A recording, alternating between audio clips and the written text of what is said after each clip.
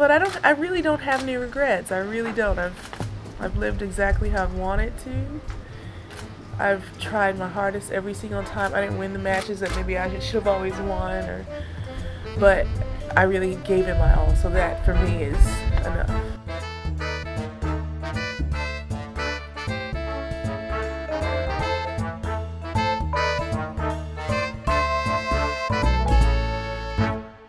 Hi everybody, welcome back to the Body Serve. We're coming to you from the 401 in southwestern Ontario. I'm James. I'm Jonathan. And this is episode 93.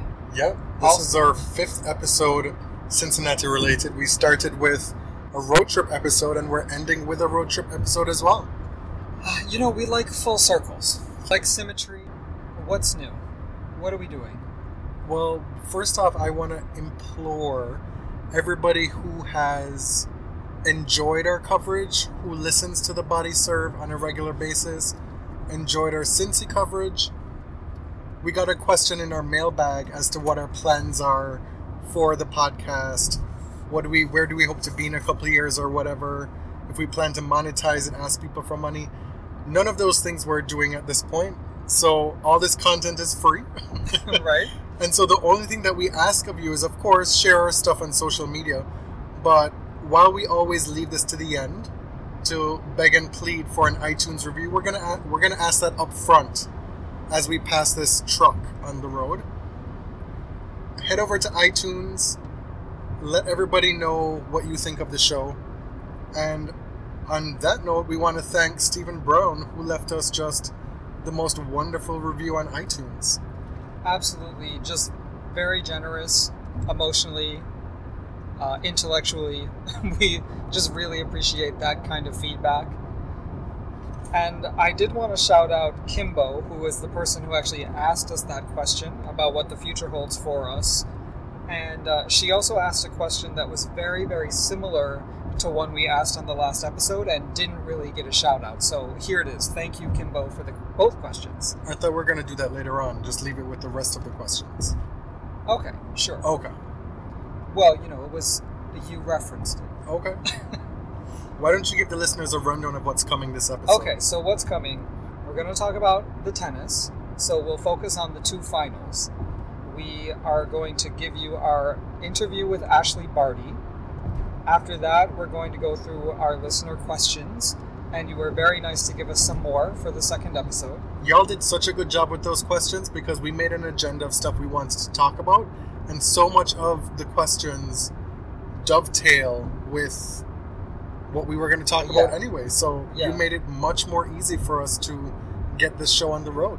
So we're also going to work in some audio from press that relates to a few of your questions. And finally, we'll just kind of wrap up our experience in Cincinnati, some high-level stuff that we've been thinking about, some broader issues. So here we go. The first thing you wanted to talk about was our very first experience at White Castle. Yes, which shall be our last experience at White Castle.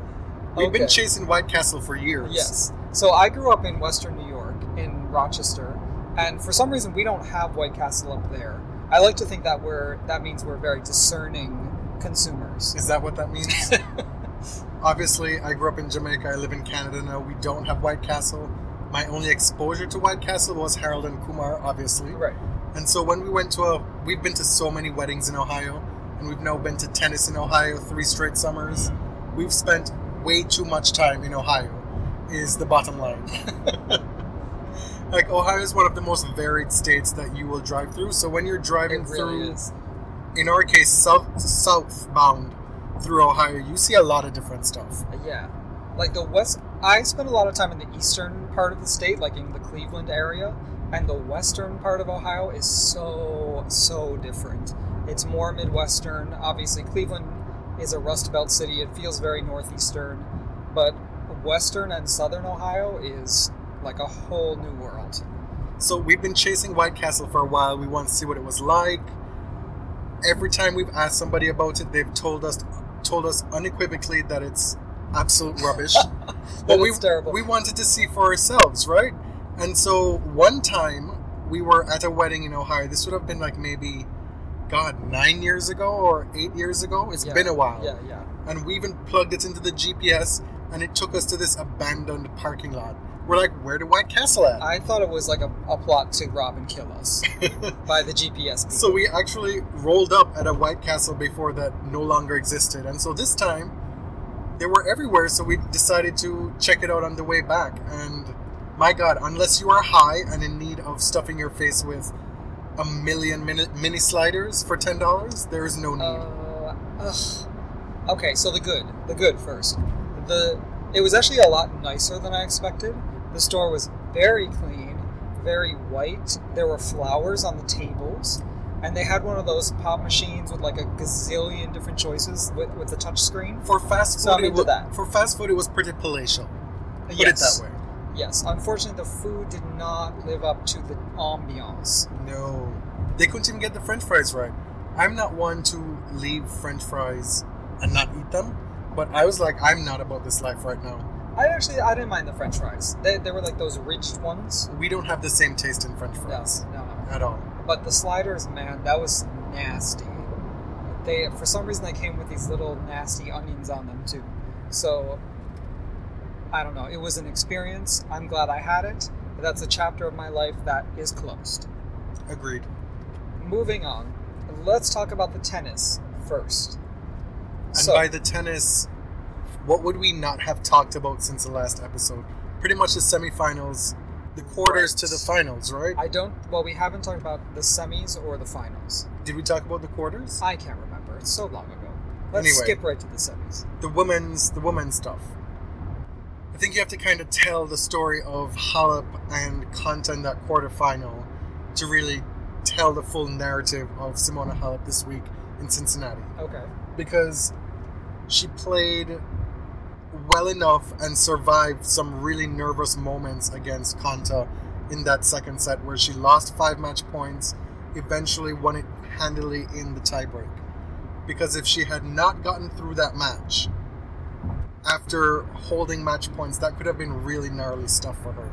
Yes. And then she followed that up in the semifinal by playing what she described as the best match on hard courts all summer for her, all year. Right. And she looked awesome against Sloane Stephens. She really did. She wasn't pushing. She looked like she was trying to make things happen from the backcourt. She was stepping in. And it helped that Sloane had nothing to give. Yeah, Sloane had played 2 matches in the same day the day before. And so this was 3 matches in 24 hours. And just too much. Yeah, she's not in 2016 shape. She doesn't have the match play yet. This was only her 4th tournament back. Right. So it was unfortunate that Sloane wasn't able to give her best because she was so entertaining for the rest of the week. She played some long matches, and it really showed. She even told her coach, Kamal Murray, I guess with the TV cameras listening, that she had no legs today, and it was clear. But Simona looked great. I don't want to take away from Simona because she played a really good match. I saw some people talking about how Simona didn't play that great in that semifinal. I don't know how that came across on TV, but watching her live from the press box, I saw a lot of aggression. I saw a different kind of Simona. So maybe I'm just full of it and don't know what I'm talking about. But by the same token, that was not the Simona that we saw in the final. No. And a lot of that was dictated by how well Garbiñe played.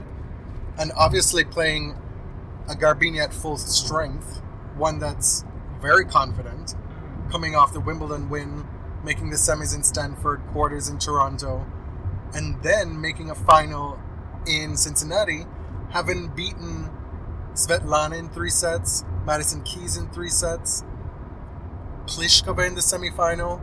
She had so much good work under her belt heading into that final. Yeah. And I asked her if she felt that the week's work in Cincinnati felt like all of that was a culmination in her playing her best ball in that final. And she said, yes, absolutely, it was her best match of the week. Yes, it definitely was. I had this feeling. I know you called me... Oh, you're coming with this bullshit again. No, you called me the Muguruza Oracle. Yes. And I'm going to stop predicting her because when Serena is back and when the U.S. Open rolls around this year and I want Venus to win it, I'm not going to predict anything for Garbiñe. Mm. But The damage is already done. You've already unleashed I know. the Muguruza beast I on the know. world. I have. I'm so sorry. And what's worse is that now you like her. So I do. That's the thing. That sucks. Like, why did she have to be so charming in press and so human? We'll get to that later, but talk about flipping expectations. But the final was a dud. It was a complete shocker. well, anybody can see that. Mumbling in the press room before the match. I was in a bunch of conversations where people were like, well, what do you think's going to happen tomorrow? And looking at it, I was like, damn, I don't know. They're both playing so well based on their last matches. I thought we were going to get 3 sets. I thought Simona was going to be able to mix it up. And she said afterward that, Darren gave her a game plan and Or she she- wasn't able to execute. Or she said all of Darren's advices. Yeah. But man, like 6-1-6 love, and believe me, it looked like 6-1-6 love, and maybe even worse in person. But for one game, I think the 4th game of the second set, where Yes. they had multiple deuces, Simona had multiple chances to break, and Garbiñe just stood firm at the baseline and snuffed them all out. Yeah. I thought, okay, maybe we're going to see something here. We'll at least see a competitive second set. But it just did not happen after Simona wasn't able to win that game. And the truly disappointing part about it was this was the 3rd time since the French Open, and including the French Open, that Simona had the number 1 ranking on her racket. Yeah. Having to win one match right in front of her to be the top player in the world. And she joked about it in press in the All Access Hour, saying that she still has nightmares about that French Open match. Well, wouldn't you? Winning her first Grand Slam and getting number 1 in the same day. Yeah. And it just didn't happen. Before the final, she said, well, it's either 3 times lucky, or it's just another experience. And then in the final now, after the final, she was asked about it, and she said, well, yesterday I said it was either 3 times lucky or another experience. I guess it's just another experience. Yeah. You were in Simona's press. I read the transcript. She is confounding to me. I just do not understand the woman. Because I think, I don't mean this in a rude way, she's the prime candidate for a sports psychologist. And I don't think that should be taboo. Because I think that there's something holding her back. I don't want to hear my favorite player apologize in 2 successive weeks about not putting in a good performance in a final. I want her to be upset. I want her to want it more than ever, and I just don't hear that. And maybe that's her way of processing. I don't know. I haven't heard everything that Simona has said since her bad loss in Toronto. I haven't been on all her social media, so I don't know just how many times she's apologized, but I know of 3. Right. She apologized. And that's 3 too many. Yeah, she apologized unprompted in the All Access Hour on Monday when all the press was sitting down at a round table with her. Right. She segued from something she was saying to say, well, I also want to apologize to the fans for the Toronto match. Fine. In her post-match acceptance speech of her runner-up trophy in Cincinnati, she apologized to the fans on court there. Yeah. And then before she left Cincinnati, she released a note via social media where again she apologized. Yeah. And my God, like, feeling that, I don't doubt that it's an earnest and genuine feeling that she feels she needs to apologize. But what must that feel like as the number 2 player in the world to be offering that many apologies for your poor play within 1 week? Right. And it's tough because she's having one of the best years of her career, if not the best year. But it's still, there are these black marks, right? She's putting herself in the positions that she should be in. Mm-hmm. She's talented. She said before the tournament, I've learned that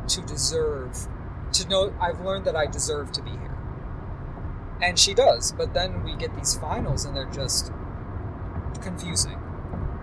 From a base level, Simona's game doesn't rise to the level of somebody like Garbiñe or other of the top players at their peak. So start with that, right? If Garbiñe is playing her best, it's going to be a nightmare match for Simona to win. Right. But still, she's not able to be competitive in these matches. I think one of our followers, I can't remember, forgive me, said Simona should have junked her. Should have thrown in drop shots, lobs, just junk balls, moon balls, anything to mess up the rhythm. Because a player like Garbiñe loves that rhythm. Like, Simona was very often just rallying from the baseline. That's not going to do it. It's not. Especially with Muguruza playing that well. She's gotten to points in matches where she's in positions to win. So she's found multiple different ways to lose in these situations, yes. Right? So maybe that's something for her to take good feelings from. That, you know, she's been in multiple different kinds of situations, and she just needs to get one in her bag. Yeah, I mean, she's won big titles before. And I see a lot of people clapping back on social media saying, "Oh, she's a head case. She's this. She's that. She's not deserving of the number one ranking."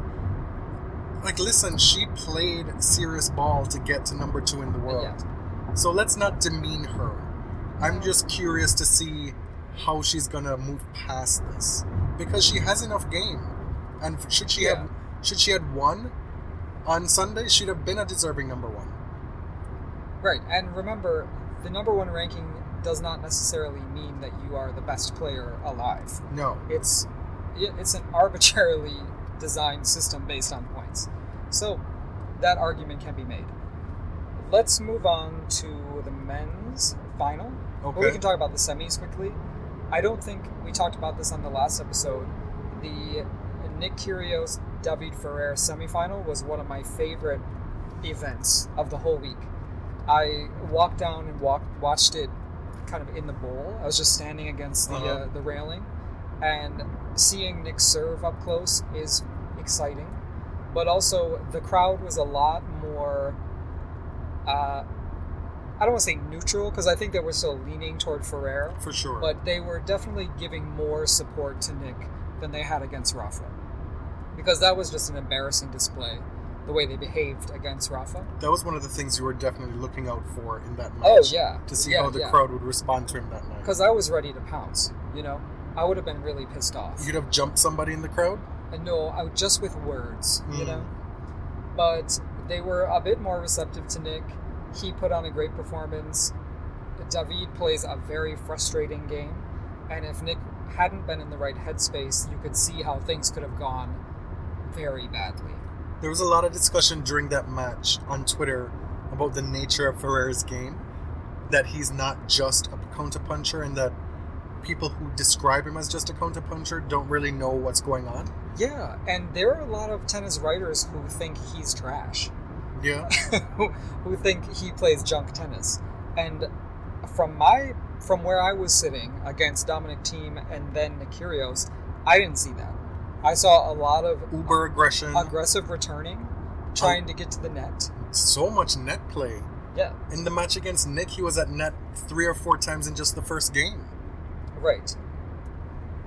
I think it worked so well against Thiem, and it frustrated him that I think David probably went out there saying, this kid is talented, but he can break down mentally, and I've played myself into this tournament.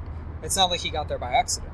One of the gems from Twitter throughout the tournament was John Isner's loss being described as Grigor Dimitrov taking out the Confederate statue. You can say that now that we're safely across the border into Canada. Every time I went to make fun of Isner, I just had to look around. Right. Because you never know. Don't know. Because somebody pointed out that the county the tournament is in was a very deeply red county for the presidential election. That was Ben. Yeah, it was Ben Rothenberg at dinner. Which surprised me a little. I thought it would have been a little more even. Because a lot of the people who live there are highly educated. But I guess they're just rich and Republican. So anyway, Isner lost in 2 tiebreak sets. Funny story, that match happened after the first semifinal on the women's side. And that was Pliskova versus Muguruza. So we got on site to watch that. And then we're like, well, we got to spend this Target gift card before we leave the States. So we are leaving the grounds for the semifinal. And we're going to go spend some money. And we're on a tight schedule.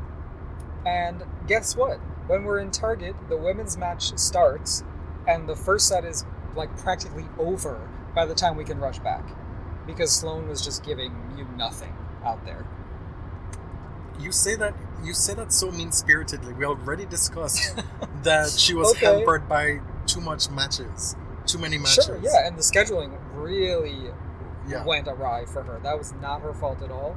She played a 3-set match against Makarova the day before, as well as another match. Men's final, Dimitrov versus Kyrgios.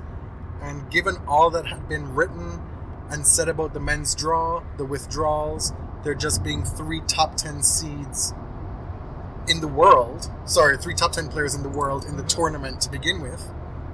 And Well, then, seeds, actually, because Dimitrov was seeded 10, but not even ranked That's in true. the top 10. anyway, there were no top players there. To get a final with Kyrgios Dimitrov, that was about as best as could be hoped for after the quarterfinal stage. Right. Unless, organizers probably would have loved an Isner final. Yeah, fuck that. I think we got better tennis Yeah. from a Dimitrov Kyrgios. What was final. it, 6-3, 7-5? Yeah, it wasn't amazing. I was very impressed with the way Grigor Dimitrov handled the moment. This is his biggest final in his career. Not the biggest stage. He's been a semi-finalist at Wimbledon. And the Australian Open. Yeah, but he knew what he had to do out there. He is so fit. He's a great athlete. He moved incredibly well. He got almost everything back. Listen, I watched him last year in the semifinals in a thrilling night match against Cilic, lose 5-7 in the third. And so he clearly, and he said as much, enjoys playing in Cincinnati. Yeah. I think he talked about how it's a lot more quiet here. He's probably able to go under the radar a little bit Right. more in Cincinnati. And he follows up the semifinals from last year, makes the final, and when he's serving for the match, the biggest title of his career, he's down maybe, I want to say 15-30 or love 15. A little bit tense to start the service game. Uh-huh. And out of nowhere, he hits this blazing forehand winner on the run past Nick at net. And at that point, you're like, well, yeah, this is definitely happening. Yes. Grigor was obviously very, very excited to win, and almost a little relieved, I think. But I think that he's somebody, if he can pull things together, likes the spotlight, and people seem to react very well to him. Obviously, he's a gorgeous guy, but the fans are going crazy, don't you think? Tennis is truly a global sport because anywhere you go, you will find a pocket of fans supporting any player. Yeah. And so Grigor's fans were there. When he came out on the champions balcony, they were like, Grisha, Grisha, Grisha. And he waved to them like he was waving to his loyal subjects. Yes. He was glowing in press too. And he was only asked a few questions, but he gave about 5-paragraph responses to each one. He answered questions that hadn't even been asked. Bottom line, Grigor, good for you. At long last, he has his Masters 1000 title. Perhaps a slam is coming soon. We shall see. Who knows? He surely has the talent to do it. That was never the question. He has the shots. That pretty much just covers the tennis, right? Yeah. I feel between... Oh, we got a little bit of noise here. There's this big old truck. Yeah. Between talking on the podcast, the Insta videos we've been doing, the diaries we've been writing, I'm just about done. Yeah, with talking there's about the more tennis. stuff on thebodyserve.com that we've written about the tennis as well, so check that out. Next up, we're finally giving you our interview with Australian player Ash Barty, Yes. who is a highly accomplished doubles player, 4 times in the finals of Grand Slams with Casey Dell'Acqua. She has been to the final of all 4. They're all different. And she's also really coming into her own as a singles player. She took out Venus Williams at this tournament. She reached the final in Birmingham, yes, and lost to Kvitova. She took out Muguruza in She won Birmingham. Kuala Lumpur earlier this year.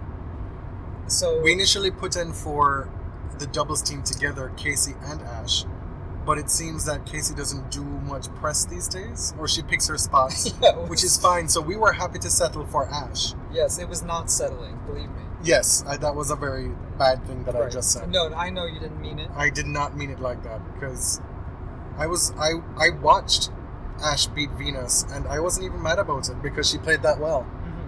And she showed a lot of respect to Venus on court, said that it was a great honor to even play her. You'll hear more about that in the interview because I did ask her about that.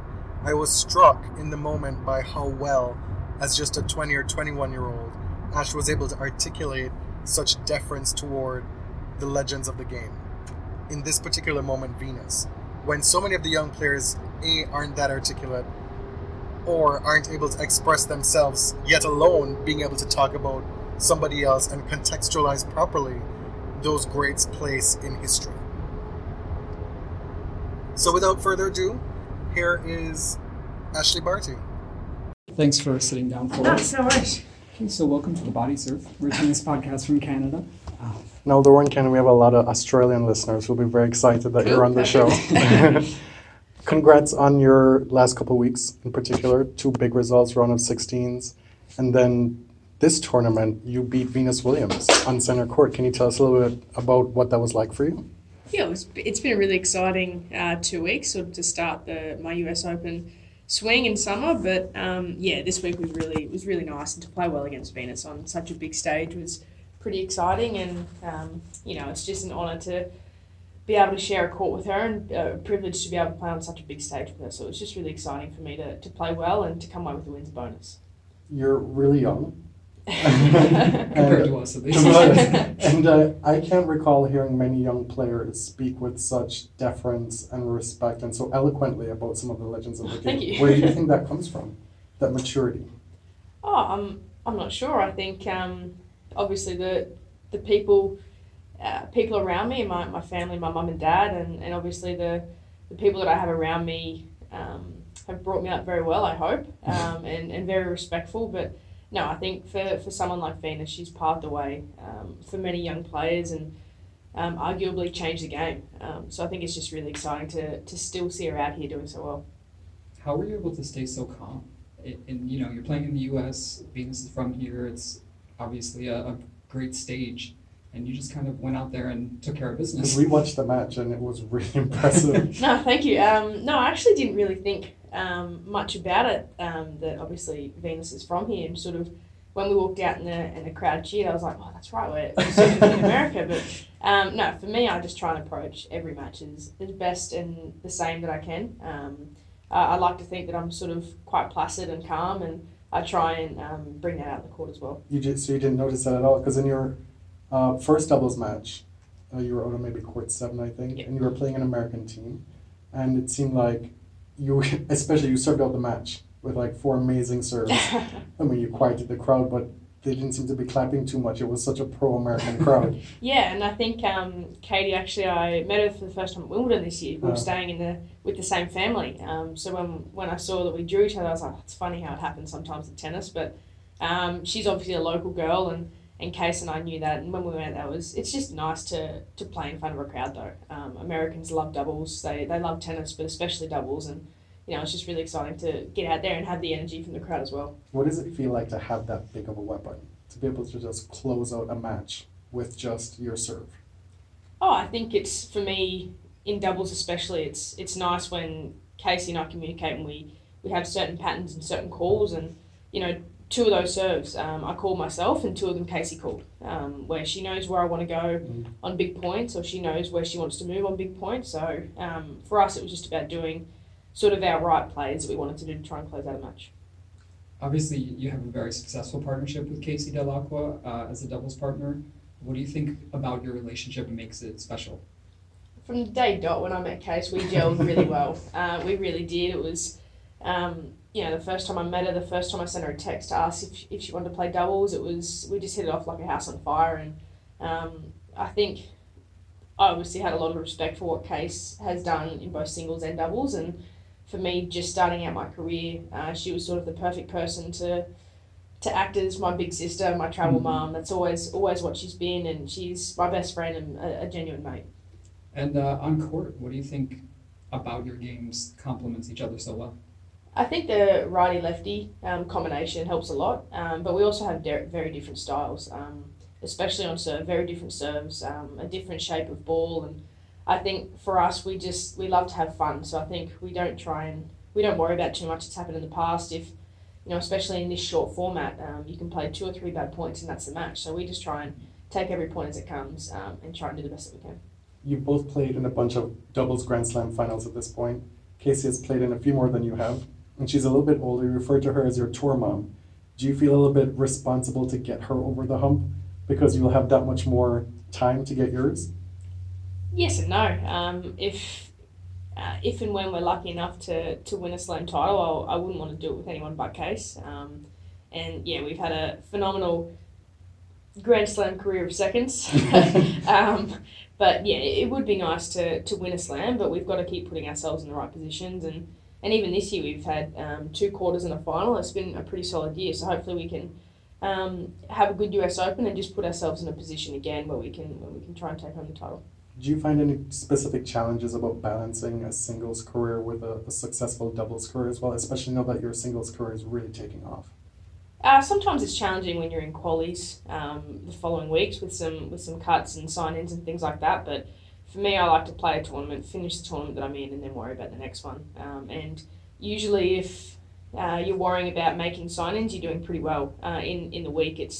It's never nice when you're out of a tournament on Monday or Tuesday and you're twiddling your thumbs thinking of how to fill your week before you leave. So I think if you're having success, whether it's in singles or doubles, it's a good week. You qualified in Toronto, qualified again here.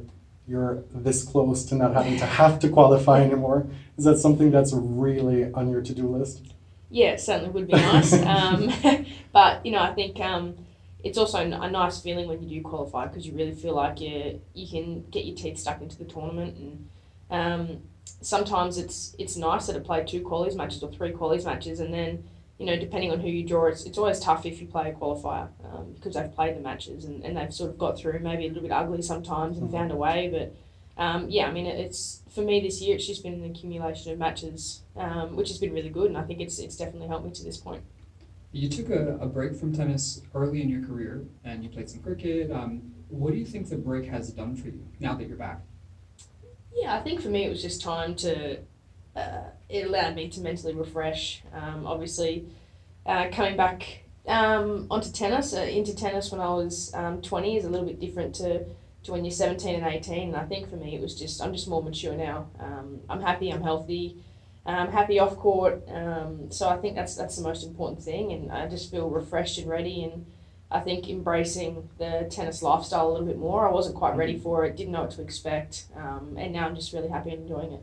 One last question before we end with a couple lighter fair questions. Prior to this year, I would say most of your single success came on grass, and you won Wimbledon Juniors, right? What do you think has been the big difference in being able to translate more into hard courts, or is that just a natural progression of things for you? I think a bit of a natural progression. Obviously, as a junior, I had some good success at Wimbledon and won a few grade 1s on hard court and clay as well, but I hadn't really played a lot on clay. It's not massive in Australia, so I think for me, even this year, to be able to play 3 or 4 weeks was sort of a clay court season, something I've never done, which was really cool. And obviously it's nice to have success in Australia, and this is my first time playing a US Open summer. I've only ever played the Open before, so it's nice to come over here and have a little bit of success as well. So go ahead. Now into the more fun questions. No worries. The quick ones. Everybody who's been on the show, we've asked this question because we did an entire episode called Tennis Divas. Where we sat there and we thought about, well, say for example, who would Serena Williams be as a tennis diva? We said, well, probably Beyonce, right? So Svetlana Kuznetsova, she said that she would be Rihanna. Oh, me. Sonia Mirza said that she'd be a cross between Adele and Beyonce. And she kind of had a laugh at Svetlana's pick of Rihanna as well. Yes. We just spoke with Françoise Abanda this week and she picked Ciara. She's into, I guess, 2000s R&B. Okay. So, question to you, and don't take the easy way out with Kylie Minogue. Come on. Who would be your tennis diva? I actually have no idea. Doesn't have to be a singer, it can be sort of... any kind of pop culture person. See, I'm really boring. That's the problem. No, come But on. I am. It's okay. It's not a test. No, it's all right. I'm just trying to think of like someone. What kind of music do you listen to? Oh, it's really eclectic. It's Yeah. really weird. I can go from 80s to now like See, that I think in the same 80s music playlist. is totally underrated and gets a 80s bad is the rap. best. Yeah. Okay, who am I thinking? Let's just go with just for fun. Let's go like Kate Hudson. Okay. All right, good choice. What do you do during the rain delays? Usually either talking to family if we're at home, if the time zone allows it, or just scrolling through Candy Crush, bit of music. Are there technological differences between you and Casey? So in terms of like you're younger, you're probably more in tune with all the, because I'm 30, well, I'm 33 tomorrow, and I have no clue how to do Snapchat. Snapchat, thank you. So like, do the two of you go through these kind of things where vice versa, you don't get what the other person's doing? Case is really good with technology, Mhm. better than she thinks. But I think sometimes with computers or hard drives, I like to think of myself as a little bit tech savvy. But with apps and I suppose social media, she's amazing. But yeah, and then sometimes she'll come out and say, "Oh, I remember when I used to listen to a tape," and I said, "Mate, I don't know what you're talking about." But yeah, I think she's pretty technologically savvy. But yeah, there are some things, especially with computers, hard drives, that I like to help her out with a little bit. Do you have a go-to Netflix show? Are you a Netflix person? Not really, but I'm a big sort of movie and TV series. I watch the same 20 movies over and over and over. Oh, yeah. Just a rom-com, pretty lighthearted, where you don't have to think too much. Well, thanks so much for taking Awesome. the time. No Ash. We worries, really thank you. appreciate it. Cheers, Good thank luck. you. Thanks. Thank you, guys. I hope you all enjoyed Ash's words. Thanks again to her because she actually gave us an interview after losing, Yes. which is unusual because most players we've found will only say yes to these sort of side interviews if they've won a match. And it's not just that she lost. We've been trying to get this interview for a couple days. It was interrupted by rain on the Thursday, where it would have happened that day potentially. And then the next day, she had to go back and play she played singles and lost in the morning. And then she played doubles and lost as well, I They believe. lost that was like the tail end of their match against Shafazova-Stritsova, Yeah. which they lost. And then a few hours later, we got word that she had agreed to talk to us. Maybe I'm getting the timeline on that wrong. I'm not sure if the singles and the doubles were in the same day. Oh, But bottom line, yeah. over the course of like 24 hours, she had a lot going on, and a lot of that was messed up by rain, So she did not have to give this interview, Yeah. and we appreciate It it. was nice. Yeah. And let me tell you, she was engaged. I know we say that a lot. We said that about Francoise. But she looked you in the eye. She talked to us like we were human beings. Yeah. She just seems like a pretty down-to-earth person. Yeah. I like talking to these young players Yes. because they haven't been out here for a super long time. They're not as jaded by the process. Yeah. What's next? What's next? Next, we're going to do our listener mailbag. So, let's get right into it. Tom Heron submitted this question. In light of the 4 tiebreak sets in the men's semifinals and no breaks, is the serve too powerful in today's men's game? I'll start. Okay. I think toward the late 90s and early 2000s, men's tennis famously got a little boring. There were a lot of shootouts between servers, the Philippoussis, Sampras, that sort of era. Yeah. I mean, Sampras had more than just a serve, obviously. One of the greats. But a lot happened since then to slow down the balls and also the courts. So I think that ushered in an era that paved the way, kind of created the conditions for the Big Four, right? Allowed more baseline play. So I actually don't think that the serve is too much of a factor in men's tennis, because I think we still have quite a variety of styles. And the thing is, this was also symptomatic of the players who made it to the last 4. Well, the issue of the big serve doesn't happen in a vacuum, right? You have to look at it in terms of how are people returning serve as well. And outside of the super top guys, it's a big deficiency in a lot of men's tennis that so many of these players aren't able to return serve at a decent enough clip to avoid so many tie breaks. Fair enough. And the bigger issue from that is that you're getting all these short points with not many rallies, not much variety in the game. And that's where I've taken most issue with the big servers in the past. Just from an aesthetic perspective, I just don't quite enjoy it. Right. I don't like to see 4 aces end a game. I guess I'm a little bit still scarred by all those Sampras Agassi matchups back in the day. I think it's fine as long as it doesn't dominate the game. Yeah. As long as everyone's not playing like that. I don't really want to watch a game where like somebody out of nowhere, like maybe Jerzy Janowicz, can come and win Wimbledon on the strength of a serve and then win nothing else. That's not interesting to me. But see, even somebody like Ivan Isavic, who made multiple Wimbledon finals, he had a lot more variety to his game as well. He could volley, he could do a whole lot of different things. It's when somebody's one-dimensional, that's what I take issue with most. So I don't know if that answers your question, Tom. I don't think we're at crisis point. And I don't think we're able to, we don't have the facts and the stats to be able to say definitively one way or the other whether the big serving is affecting the sport in a negative way. Okay, so Kathy Presper, whom we met, she was one of the redheaded twins. Oh. Yep. So she's Molly Tiger's sister. Kathy and Molly. We met both Lovely of them. to meet you. They're from Ohio. They listen to us. I'm always fascinated by how people find us. So they found us. They listened to other podcasts and just encountered us.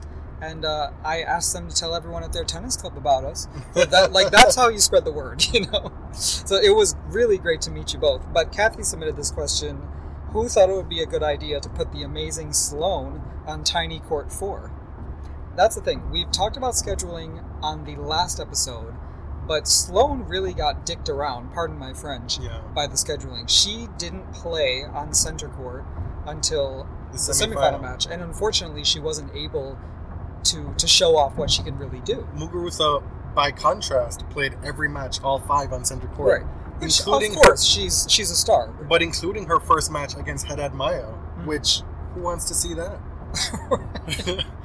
And so I'm having a hard time going to bat for Sloane when Karolina Pliskova is playing back-to-back matches on court 3 and she's your defending champion and world number one. So I think it's more emblematic of what the hell was going on, period. I think we can see clearly that the women's game will always have to fight harder for the same recognition, for the same scheduling, and that not only happens at Wimbledon, but at a place like this.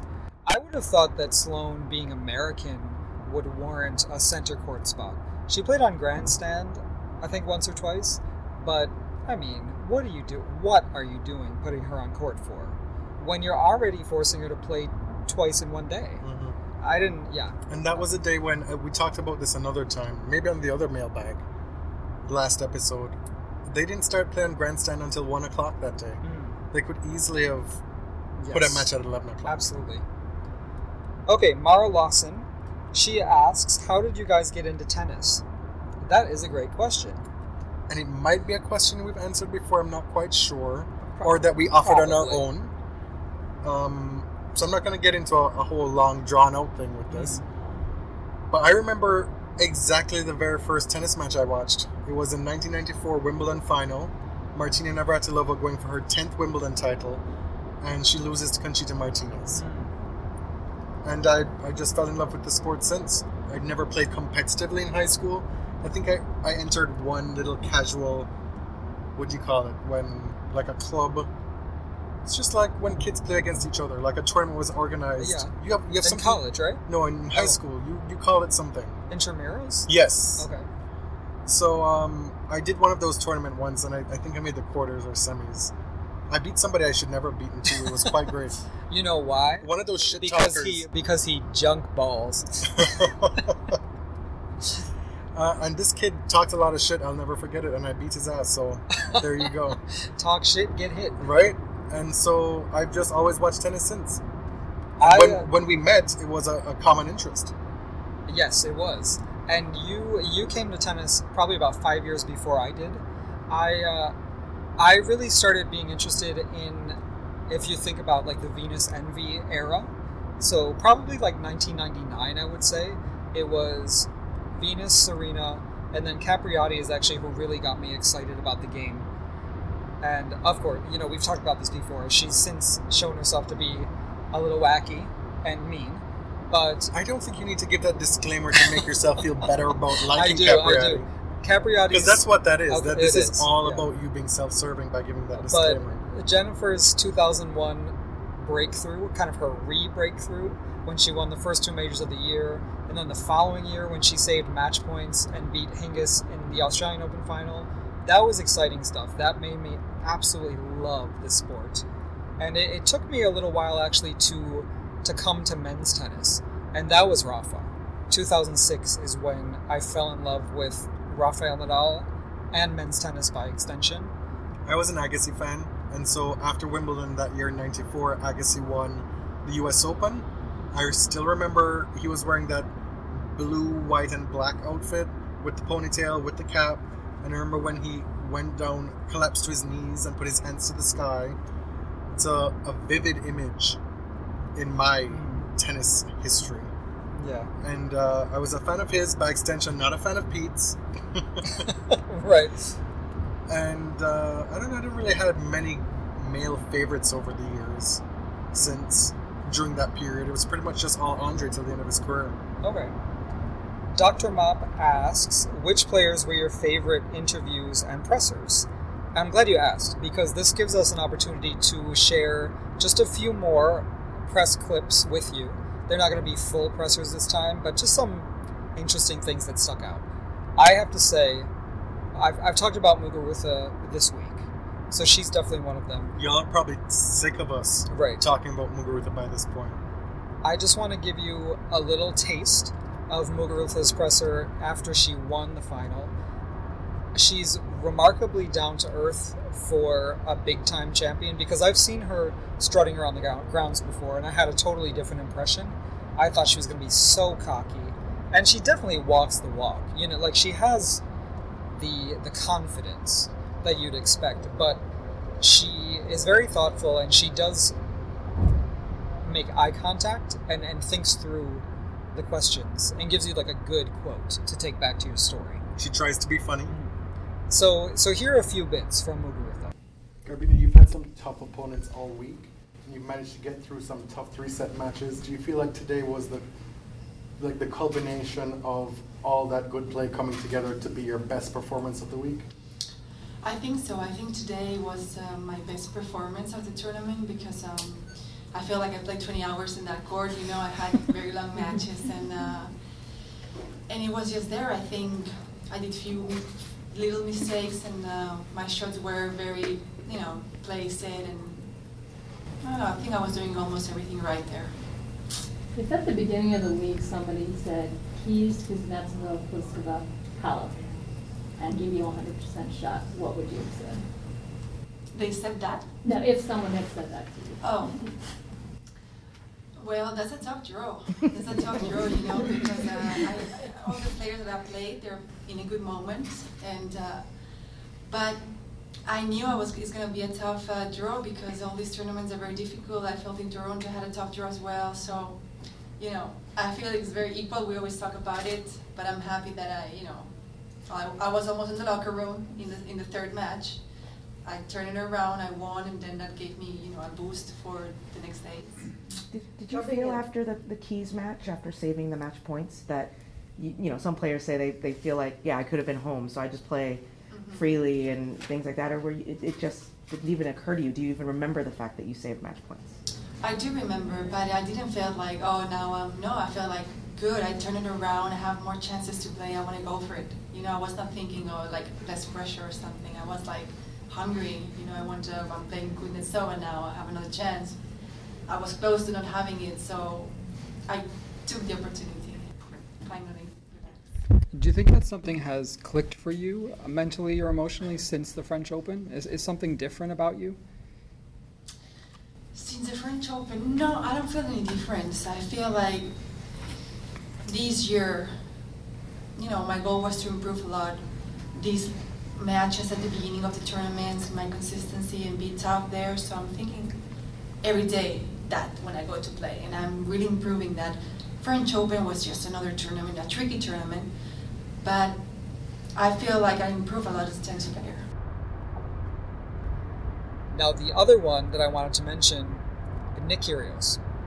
I went to his presser after he won the semifinal and also after he lost the final against Grigor. Nick is, I came back and I told you Nick is fascinating.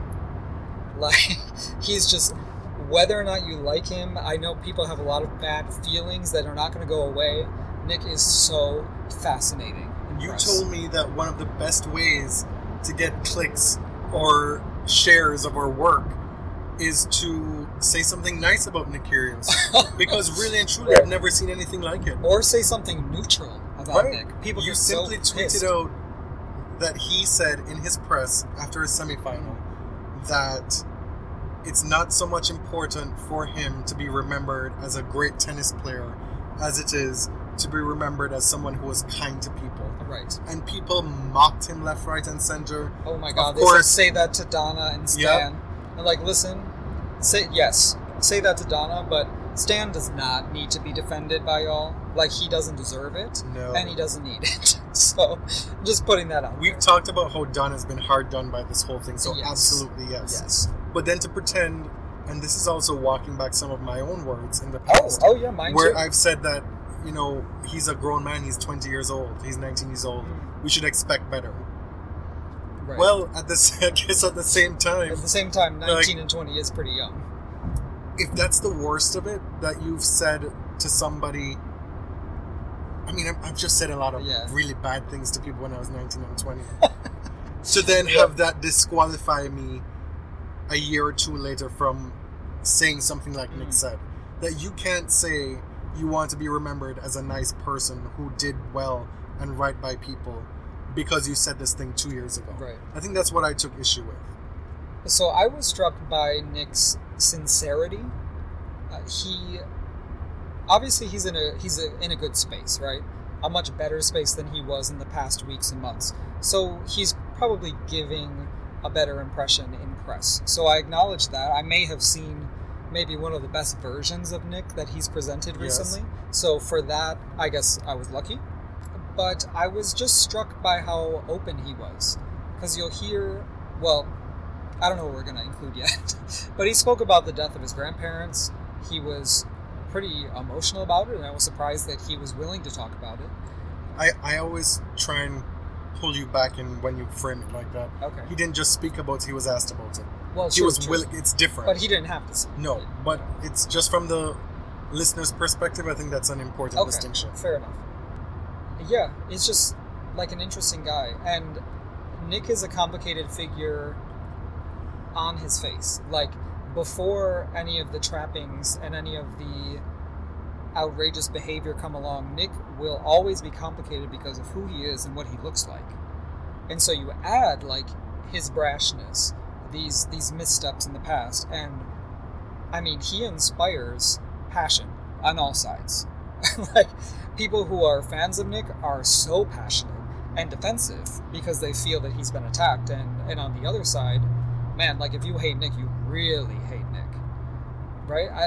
I just, when I see a crowd react that badly to him, I have to think, this may not all be about race, but it certainly is about race, at least in part. He presents, I mean, he uses signifiers of hip-hop culture. I really think that Americans see him as black. And by extension, thuggish. Right. And especially within the context of this overused cliche, the lily white establishment of tennis, he is somebody who sticks out, not dissimilarly from how Venus and Serena stuck out with their braids in the late 90s. Because, I mean, representation is one thing. Like, even being in the sport and being black is a big deal, and it continues to be a big deal. But when you're black in a way that is confrontational or confusing, or a way that white people just cannot understand, then that's a whole other thing. Yeah, and people like to make this distinction. Well, the comparison doesn't hold water because he's not American, he's not African American, he's Malaysian and Greek. Yeah. So it's like, listen, everybody know about the one drop rule, and everybody knows that in North America, and a lot of the discourse surrounding Nick in this way comes from North America. It has to do with what people see visually. People see him as a black person. But it's also very charged in Australia because he's the way that certain people have spoken about him publicly. Yes, absolutely. You're not a real Australian. You make us ashamed. You shouldn't represent this country. And so, like, what is wrapped up in those things? Where should he be situated then? Right. Because if you're going to reject who he is in America and then reject who he is in Australia, right? Where is it appropriate to situate Nick Kyrgios? Exactly. And frame him in a way that's okay to talk about. So, anyway, listen to Nick. Come to your own conclusions. I just think he's an absolutely great person to hear speak for himself. What does it mean to you to possibly win a Masters 1000 event tomorrow against Dimitrov? Yeah, I'm obviously excited, but I mean, it's just another tennis match for me. I'm going to go out there and, compete and try and serve big and play big, and whatever happens, happens, I guess. You paid David a lot of respect and compliments on court interview after the match. With respect to the 2003 match, you said he shared a lot of things with you that helped you in your game. Granted, that was 4 years ago, but can you elaborate on anything that you've incorporated? Yeah, I played him when I qualified for the US Open, and I think his coach just met up with my coach, and they kind of wrote down on a big sheet of paper what I had to improve on. And one of the things I will never forget on the sheet was learn to suffer. That's what David Ferrer said to Nick Kyrgios when I was eating KFC every day, pretty fat, not a great athlete, and I was like, I don't know, this guy's crazy. And then, so yeah, that's one thing I did remember from the big sheet. He's always been a really kind guy to me. You said yesterday or whenever it was that you don't take yourself too serious. I think a lot of us admire that about you. But David Ferrer, he was just in here and he was saying that you're going to be number one in the world one day, or you're at least going to have a lot of opportunities. Do you think about that? And there are a lot of people in your life who are telling you, "Come on, mate, go for it. You can do it." Yeah. There's just other things that are more important to me than tennis. It's just a game. There's worse things happening in the world right now than me losing a tennis. For instance, if I lost that tennis match. So I guess that's part of the reason why I can't take it so seriously. But yeah, I've had family members, that have passed away, and I haven't seen them enough, or I didn't get to see them enough because of tennis, and I guess that could be a reason why I can't really give myself fully to the game as well. But yeah, if I'm number one or I'm number 500, I'm just a tennis player at the end of the day. So I don't want to really be remembered as an unbelievable tennis player. I would rather be remembered as someone who was kind to people and stuff like that. Okay, let's move on to another question. Catherine Shaw. Well, I said this on a previous episode as well. I just want to throw Joe Conta in there as well. Oh, for me, you talked about the two you thought were wonderful. I stepped on I thought Joe Conta was amazing. So there. Yeah, I agree. Okay, back to Catherine Shaw's question. Did you find all the ads and changeover music over the loudspeakers jarring for your experience watching the match? I know a lot of people are bugged by that, but I guess I'm used to it now. I just don't really notice it. Cincinnati is very loud. There's a lot of music playing. If you're on grandstand, you can definitely hear the music from center. And for us we were in press, it was not a problem for me whatsoever. Yeah. Because if it's a changeover, if I'm not moving to another court, I'm sitting there and I'm tweeting. And so it allows me to not pay attention to the court, to be able to know when I next need to pay attention to the court. And if I'm up in the press box, the same thing goes. I can keep track of what's going on in the match based on what's going on with all those ads and those noises. I will say my family was pretty surprised at how much music was playing during the match on changeovers and stuff. My mom said she thought it felt more like a baseball game, or it didn't feel very Tennessee. Yeah. Which for her was different from Toronto. Yeah, right? Yeah. She didn't expect that.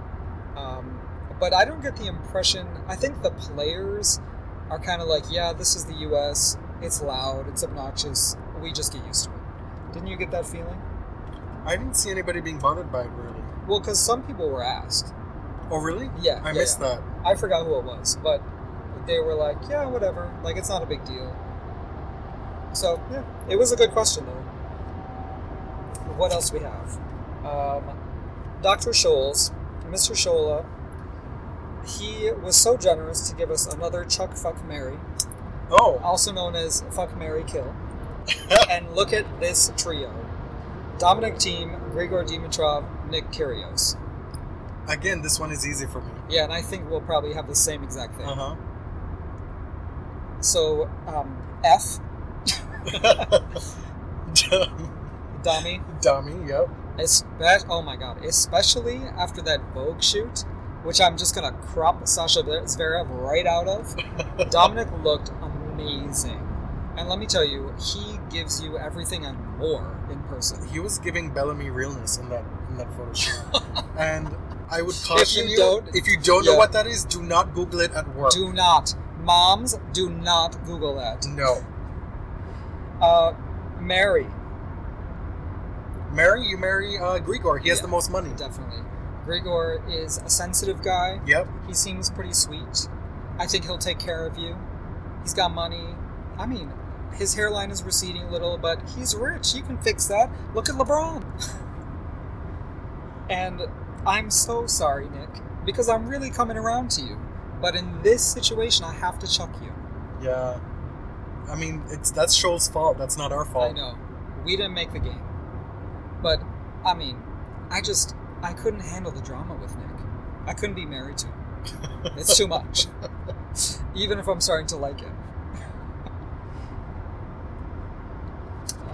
What's next? Okay. One more. I think we have time for one more question. We're going to run out of recording space here. Are these the most dangerous non-seeds at the Open? This is from Stephen Brown. Sharapova, Shafajova, Makarova, Stevens, and Ash Barty.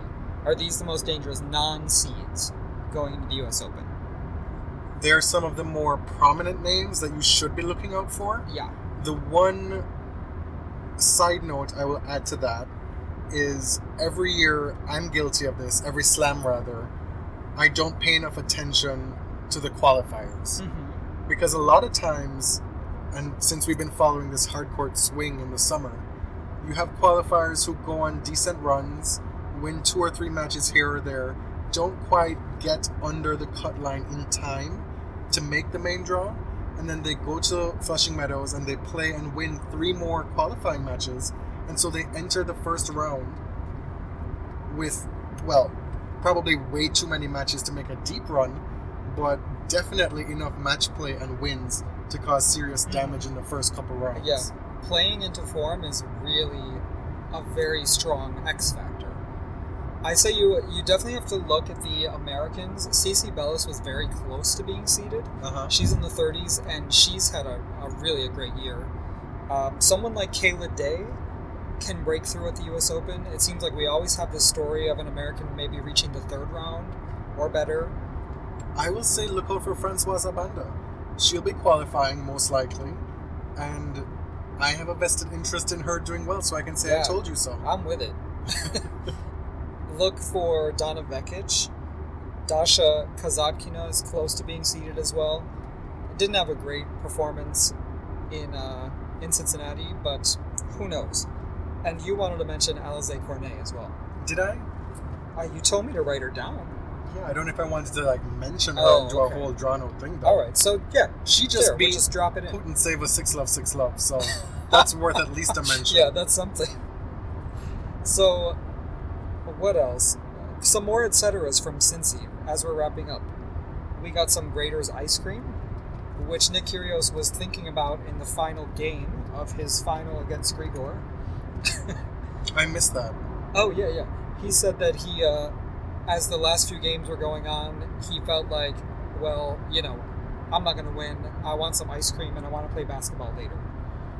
Was it definitely Grater's ice cream he was Yes. talking about? Oh, yes. Okay. So I don't know if he got the ice cream. The thing about the Grater's ice cream, I think it was Pearlescent on Twitter asking about this today. It's the 3rd time we've been in Cincinnati, and it was the first time we tried it. I don't always do well with dairy, Nobody needs to know TMI. So as much as I love ice cream, like it's, I don't know, like I'm not one of those people also that, oh, it's a hot day, I need ice cream. I don't make that connection for myself. Yeah, because like it's like a hot day, so you want cream. Exactly. You know, like I want a beer or a margarita or something. Yeah. But we tried it for the first time, and you were like, "Is it soft serve?" Like, no, it's ice cream. Like, I don't want hard ice cream. It's like, I don't fuck with hard ice cream. We don't do that in Rochester. And so it turns out Grater's is the happy medium. Because it's kind of a softer ice cream. Yeah, because they keep it at the correct temperature, I feel. I don't know if that's just because they were limited in how cold they could keep it on site. Maybe, I don't know, but it was good. Yeah, I don't want to tell you that, and then you go to a Grater's store in real life, and you're like, oh my god, this is hard as a rock. What were those two fools talking about? But it was good. I enjoyed it. Yeah. Another thing, we played tennis with listeners and tennis Twitter peeps, Steph in the US and Chad, who's CC Smooth 13. You may have heard Chad on our previous episode reading the listener questions. That was fun. We played doubles match against them, and we lost, but whatever. We've only played tennis one time this year. And it's the first time we've ever played doubles together. Yeah.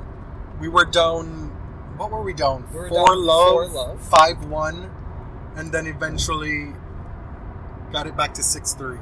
Yeah, so I'm happy with that. I'm convinced we'd have pulled it out in the third set if we got the chance. Third set? I would have been dead by a third set. It was hot. Well, we'd have been dead by having to chase all those balls Chad's bouncing over our head. So Chad plays with a lot of topspin. I don't even know how that's possible. The balls literally bounce over your head. So Steph in the US submitted this question. How many RPMs do you think Chad gets on his forehand? Let's not conflate the topspin forehand with loopy shots, with moonballs, because there were definitely some of those as well. Will Chad have the opportunity to respond? I don't know. He can say whatever he wants on Twitter. Right. But for all the complaints that I may get about my, short backhand slices, and it turns out my backhand is very Federer-like. Not that it's good, but apparently that's just how I like to play on the backhand. It's like maybe 2013 Federer-like. Yeah. I find it much easier to hit a one-handed backhand than I do a two-handed. So whatever.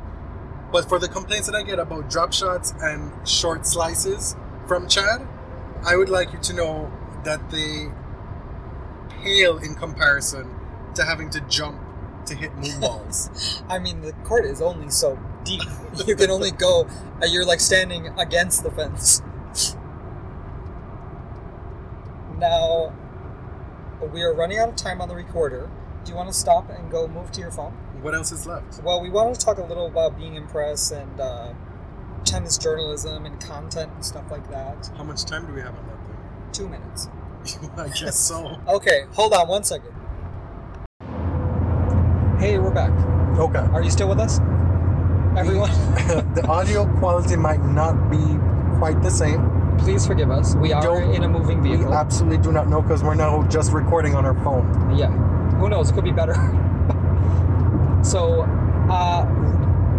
by way of wrapping up, we wanted to talk a little about the experience of being credentialed media, how it's different, just some impressions that we've had. Okay. For myself, I really can't remember how much we talked about in the last episode. I think it brought up a lot of interesting questions about what it means to have access and keep access. It is difficult to get sit-downs with players. There are, you kind of have to grease the wheels. You are depending on their generosity with their time because they're under no obligation to speak with you. The example that we will use here, because it's what got us thinking about it, is if we had gotten Ash and Casey together in the same interview, and how do we not ask Casey about Margaret Court in that setting, even though we're trying to keep it light? Of course. Do we then undercut our own integrity as interviewers by not asking the obvious question, given that we are gay and that it's a topic that we've covered extensively on the podcast? It's really tough because I know that she rarely talks about it, and she normally does so on her own terms. So we could have been shot down. It could have been awkward. this is the thing. Of course, it's something we want to know, and we want to keep kind of the integrity of what we do. But when you're in the situation where you are depending on the tour to furnish you with these players, first of all, and also you just want to produce good content. You want it to be enjoyable to listen to. This is not Barbara Walters like 2020. Right. We're not producing hard-hitting journalism, and because I also don't think you would get the best stuff if you approach an interview that way, at least in this context. We're not the New York Times. No. And we don't want to be like that. But it's not just not wanting to be. What is our medium? Right. When we are at a tennis tournament, when we're on site, we're credentialed as the Body Serve Tennis Podcast, which in itself is an unusual kind of ambiguous medium for people to figure out within press circles what it is that we're doing. Oh, yeah. Right? But we're also on site getting pictures for Instagram. We're on site watching matches, going to press conferences, asking questions in press conferences, doing match write-ups, doing more informal write-ups. We're not your traditional media. Right. So we ourselves are trying hard to figure out where we fit in within that whole situation and setup as well. Because we're not with a major organization, we're also fine-tuning what our brand is at all times, right? And like, what is the Body Serve? How are we setting ourselves apart from other people doing similar things? What is the coverage that we're trying to get? What will that coverage look like? And we do this so infrequently. This was the first time you've done it. Yes. It's only the third time I've done it. I'm still getting my feet wet. So it's all a tremendous learning curve. Right. And that said, I think we're both at least 85% happy with what we were able to accomplish. I'm happy that we did produce a lot. I know, like you said, this is a new medium. A lot of people don't get it, especially amongst like the older media. I'm sure there are people there who think what we do is frivolous. Yes. No one said that. I mean, people were so kind and very like, we didn't get that impression, but I'm sure that feeling exists out there for people who are also doing this for money, like doing this for their living to feed their kids, right? But we work hard. We did reporting as well. Like, we're trying to put out something really good. And our only obligation is to ourselves and to you, the listeners, frankly, at this point. It is so freeing because we're still completely independent. Yeah. But mostly independent. We still, like you said, have to toe certain lines to keep the access. Yeah. And I talked about this with Caitlin Thompson, who's the founder of Racket Magazine, in our interview a few months back. It's something that I'm constantly interested in, is what sort of sacrifices do you have to make to keep access to your sources? And in this case, your sources are guarded by a tour, by an organization that obviously is putting out a product and wants to portray the players in the best light. Right? They're trying to get eyeballs on women's tennis. So I'm cognizant of that. We love the product of women's tennis, so we're not out here to denigrate it in any way. But you also want to have some, like I said, integrity. You still have to be able to call the bullshit where you see it. Exactly. And I think if we stopped doing that, we wouldn't really be the Body Serve anymore. So that's really all I wanted to say about that. Okay. Yeah. I want to thank you for being in press. Oh. You were hesitant, should we say? I was. For much of the summer, I kind of pushed you into it. And then the closer we got, you were like, And then when you finally got the email saying you were going to be credentialed, you're like, yes! I was very excited. And I was still apprehensive even on the way. Like, even on the road. Even after day 3, because you did not enjoy the All Access Hour at all. I really didn't. Full disclosure, that was just not my thing. You were just thrown in. My first experience being a reporter in press. And, I mean, people have their questions ready. And you just gotta, yell them. So I asked a few questions, but it was just not my milieu. Let's say. And I tried to impress upon you that it's not just people coming prepared with questions. It's being able to ask questions on the spot Yeah. and trust that your questions are good enough.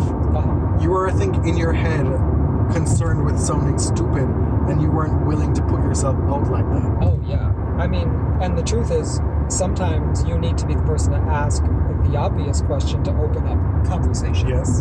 And I didn't grasp that. Because I mean, I'm sitting there, I want to ask a great, fascinating question. You want That's not Muguruza to always- say, "Oh my God, where are you from? Right. Who are you with?" That is the best question I've gotten Right. all year. But the truth is, you are not always going to get a good answer, even if you have a great question. Mm-hmm. Sometimes it's the easiest questions that get a good quote. Yeah, and that's the difference. You often see, if you read press transcripts, you'll look at a question and you're like, "Oh my God, that is the stupidest question. It's the laziest question." But what the intent of that question was to open up the player to get an expansive response that if you are a print journalist or somebody who's just looking to pull some quotes and put it somewhere, that's what you want. Yeah. So you're not concerned about how you look and how you sound, whereas we're taking a lot of times taking the audio and putting it on our podcast. The threshold for having a higher quality and standard of being discerning and professional in the way you ask these questions is higher. Yeah. Because that's the nature of what we do. We need the good audio, right? Right. And you will know that it is us who asked the question because it's our voice. You're not hearing like some bro ask, so yeah, just talk about that. Like you don't know who asked that question, right? Right. There's just so much to think and consider about tennis that you learn more and more as you attend more tournaments. And in our case, do press more often. Yeah. I was grateful for the experience because it is teaching me to be more understanding of both players and reporters. But there's just so much that we have opined about here that maybe we didn't understand the full picture. Correct. Right? And so, I mean, tennis Twitter does that constantly, but so do we. Yeah. And I feel like we try our best to be informed, but there's just so much context missing. And I think that's the thing that I'll take with me most from talking behind the scenes with people who are on tour more than we are. Yeah. There's pretty much with every story, there's always going to be a whole bunch of stuff that we just don't know. Right. And so we're just always going to have to be extra careful that it's, and with something we've said all the time, these issues are not black and white. They're not two-sided. And that's how we try and come at these stories. But even with that perspective, there's still going to be a whole lot more that we're not privy to and we don't know. On that note, if you're interested in journalism, I hope you enjoyed, and I'd love to hear your thoughts on this, because it is sort of a pet project of mine. Next time, I promise we'll do more Fuck, Marry, Kills, just to lighten the mood a little bit. Thank you for listening, and thank you so much for following along with our coverage from Cincinnati. We obviously had a great time. We produced a lot, so, just look at what you can. Yeah, I'm gonna stick my head in a trophy right now like Grigor. I wonder what he was looking for. Alright, thanks everybody, till next time.